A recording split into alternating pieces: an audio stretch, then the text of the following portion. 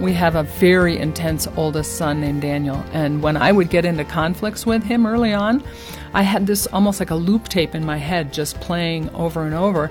When we would start to get into a conflict, basically it was the statement, I am an angry mom raising an angry child. Today on Focus on the Family Minute, Lynn Jackson explains how God changed her perspective and strengthened her relationship with her son. And God convicted me out of the verse in Ephesians that talks about speaking the truth in love. And it was like, Lynn, you are not speaking the truth in love to yourself, about yourself and Daniel. And so as I thought about it and prayed about it, I realized I'm an intense mom raising an intense child, and we butt heads, but we love each other. And that was so much more true. That was 100% true. Hear more insights and parenting help from Lynn Jackson at FamilyMinute.org.